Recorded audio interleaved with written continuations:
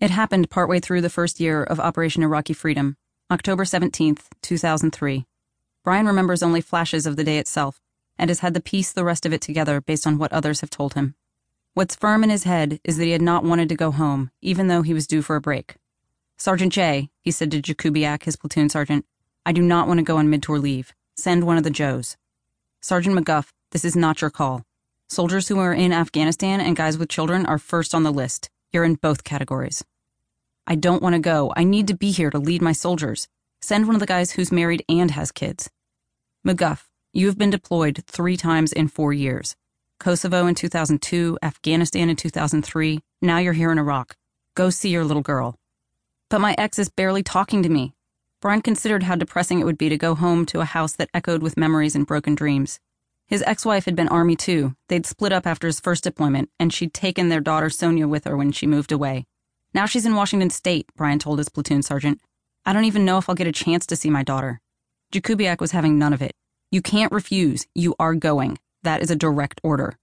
"Sergeant J," Brian was nearly begging now. He knew he had a reputation for being difficult, for struggling with authority. Early in his military career, he'd been denied promotions for disciplinary problems. But this was different. "I have a bad feeling about this. It's not a good idea. I don't need to leave. Send someone else." "Relax, Mac." Jakubiak couldn't believe this guy. "Go drink some beers and get a piece of ass. Get your mind off this shithole for a couple weeks." Impossible, Brian knew. An Army lifer, he was closing in on 10 years of active duty, and with his wife and daughter gone, it was his troops who counted most.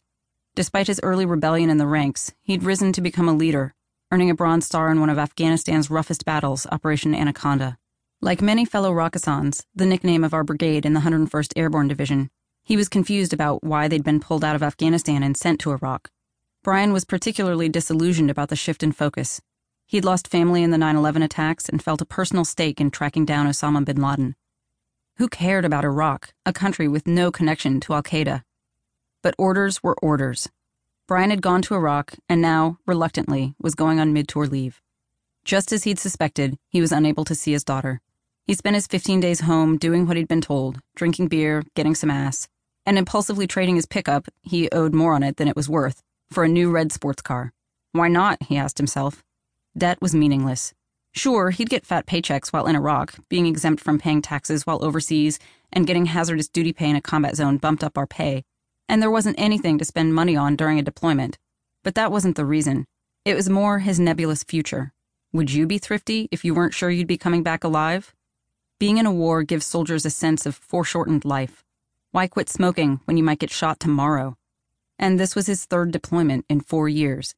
It seemed impossible to even imagine a normal life anymore.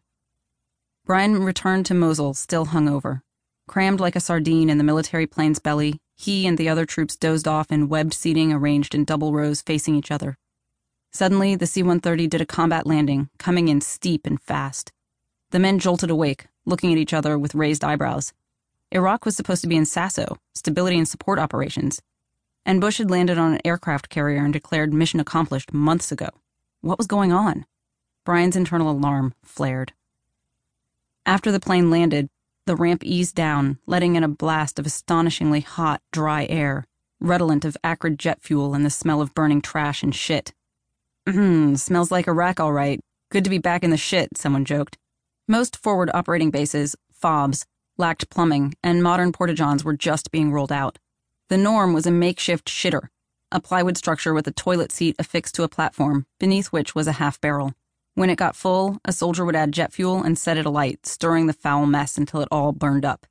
Although this disposed of the solid and liquid mess, who knows what it left in the lungs of everyone who breathed the disgusting smoke. At the division rear airfield, he and his friend Bobby were in for a shock. No one from their unit was there with their gear. They'd been told that when they got back, they'd get their weapons and PPE, personal protective equipment, back. But nothing was there for them. It was uncoordinated as hell. Without body armor or weapons, they would be unprotected on the trip back to Talafar, where our brigade's FOB was located. Another alarm tripped in Brian's head. If he hadn't gone on leave, he wouldn't be in this mess.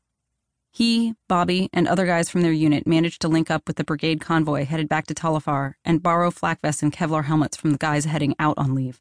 But it all felt wrong. There wasn't enough gear to go around, and what there was didn't fit properly.